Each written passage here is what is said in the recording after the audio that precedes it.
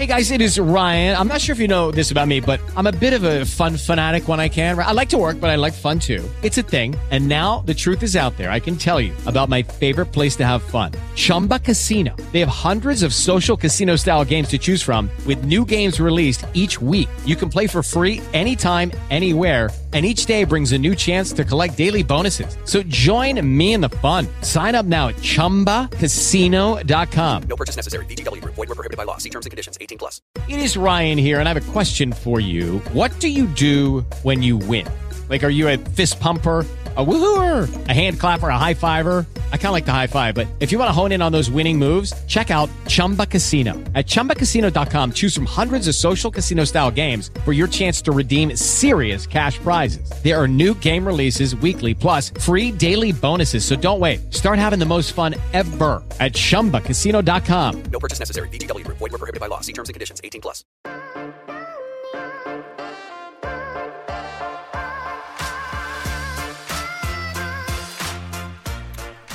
Good morning, everybody, and a happy week to you all.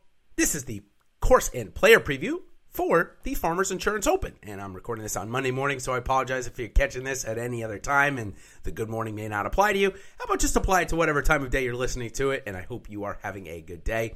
What I do in this little short form course and player preview is I go into the upcoming week's course. I give you some information on it that you can take and start to build a player profile that you want to roster. And then I go into a little bit about the field and some of my top salary guesses. I guess some DFS salaries. Now, granted, when you listen to this, they might already be out. So you can go ahead and compare my notes to the actual results. So let's go ahead and dive right in. We are heading, as I said, to La Jolla, California. San Diego, to be, I guess, a little bit more exact, to head into Torrey Pines Municipal Golf Course Park, Torrey Pines Municipal Park, I should say, owned by the city of San Diego. Two of the most beautiful golf courses in the country, especially the land that they sit on. The South Course, which is the primary course here this week, 3 of 4 rounds will be played. Of course, one of the 2 opening rounds will be played on that North Course to accommodate the field size of 156 players this week. And of course, in case you don't already know, the South Course will be used for this year's United States Open held in June. Just one course there, so obviously the harder of the 2 courses.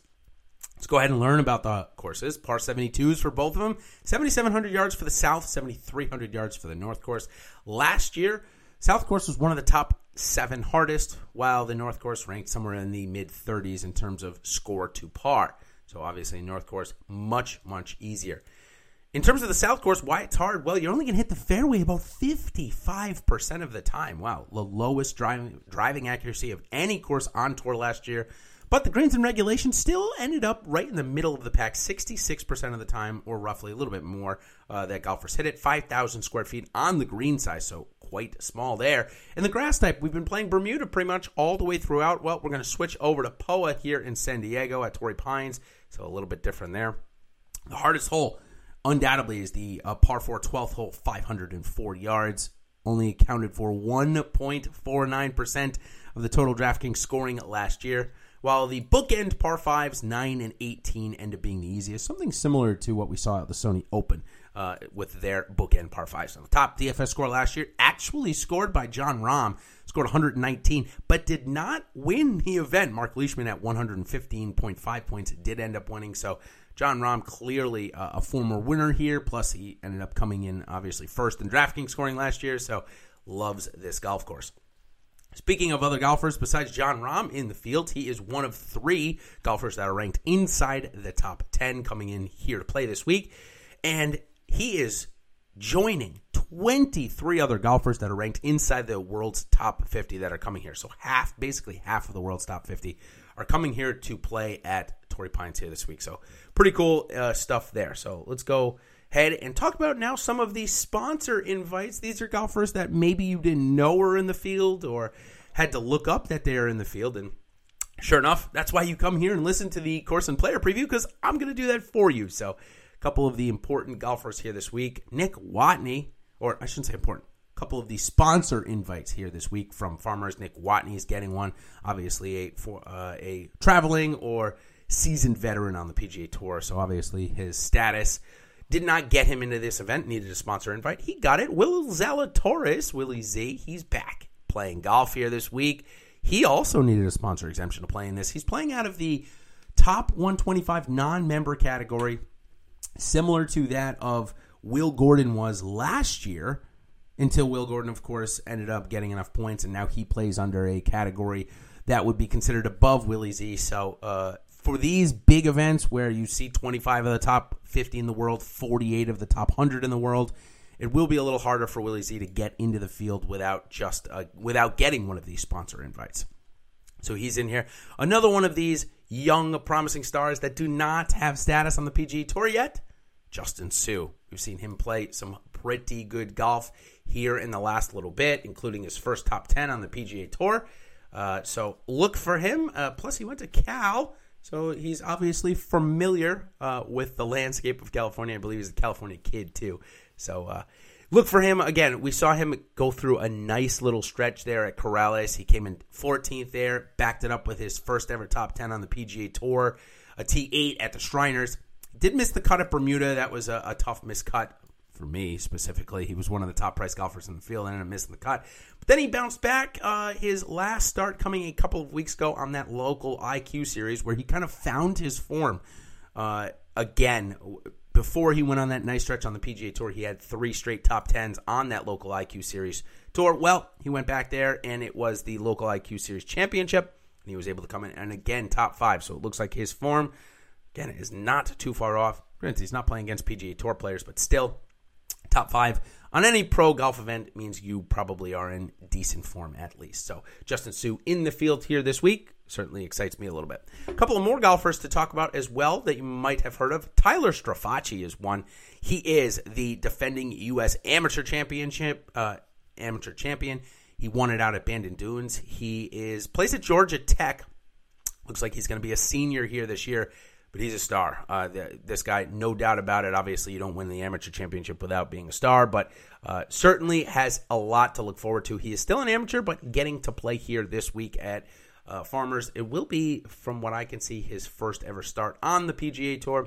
He is still, as far as I can see at least, he is still an amateur. He has not turned pro. Yep, that is correct. He's ranked number 18th in the world as an amateur right now. So, again, something to look forward to for sure, but maybe a little bit too early. The guy from Davie, Florida, so not terribly far from me. Take a look at Ty Strafacci this week. And the last two I want to talk about, Andy Ogletree is one. He's a guy that we saw very recently, a golfer that came out of, actually, I think he came out of Georgia Tech as well, to be honest with you, man. That team obviously had some good golfers there. Let's see. Yep, I am correct. He went to Georgia Tech. Sorry, I just looked that up as we quickly went around that. So we've seen Ogletree twice in the last little bit. We saw him play at the Masters, made the cut, tied for 34th, and then in his first PGA Tour event as a pro, Mayagoba Golf Classic, he made the cut, came in 46th. Not a great week, but scored pretty well. So take a look at Andy Ogletree this week. And the last one I want to talk about is possibly the best story this week. If you haven't heard of this golfer, I implore you and recommend you go read this story. I started off my morning at around 7 o'clock looking up these golfers and started reading about this gentleman, Kamimu Johnson, and it definitely brought a little bit of a tear to my eye to start the day. That obviously gets the juices flowing, if you will. Read a nice little tearjerker to start your day always helps. But Kamimu Johnson, a 27-year-old, will be making his PGA Tour debut. He has been through a lot in his life, from Tallahassee, Florida, and certainly has had his troubles with the way he never had met his father growing up. He lived with 5 or 6 other kids in a very small apartment. It's just a really nice story. Glad to hear farmers really giving back to their ambassadors, as Mr. Johnson is one of them. So if you don't know the story, take a look this week, a good one, and we will all certainly be rooting for him to make the cut this week at the Farmers Insurance Open. So, okay, let's go over. I've given you a little course and player preview there. Let's go into my top salary guesses for the week. Got Rory McIlroy in the field. He's back from Abu Dhabi, coming in second place, losing to Ty Hatton on Sunday, but I suspect he'll be 11,300.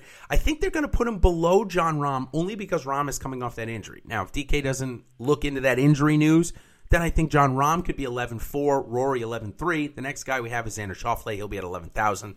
Tony Finau, coming off his fourth place finish, will be 10,700. And then the two guys that missed the cut last week, I still think they're going to price them over 10K this week, above Victor Hovland and Sung Jae Im. It's Brooks Koepka and Patrick Reed. I've got Reed coming in at 10,300 and Koepka coming in at 10,000. Reed was super popular last week at 10,200, so I suspect they'll keep him right around there. And I think Brooks Koepka wasn't popular at 10,800. They'll bump him down to the 10,000 range. So that's going to do it here for my course and player preview for the Farmers Insurance Open. Thank you guys all for joining. Of course, if you are new to me or to the Awesemo family, thank you all for joining. Of course, make sure you like and subscribe so you are made aware of when all of these videos come live. Of course, I have my top 5 series each and every week that is off and rolling. So until then, everybody, thank you for coming by and joining, and we will see you on the other side. Cheers.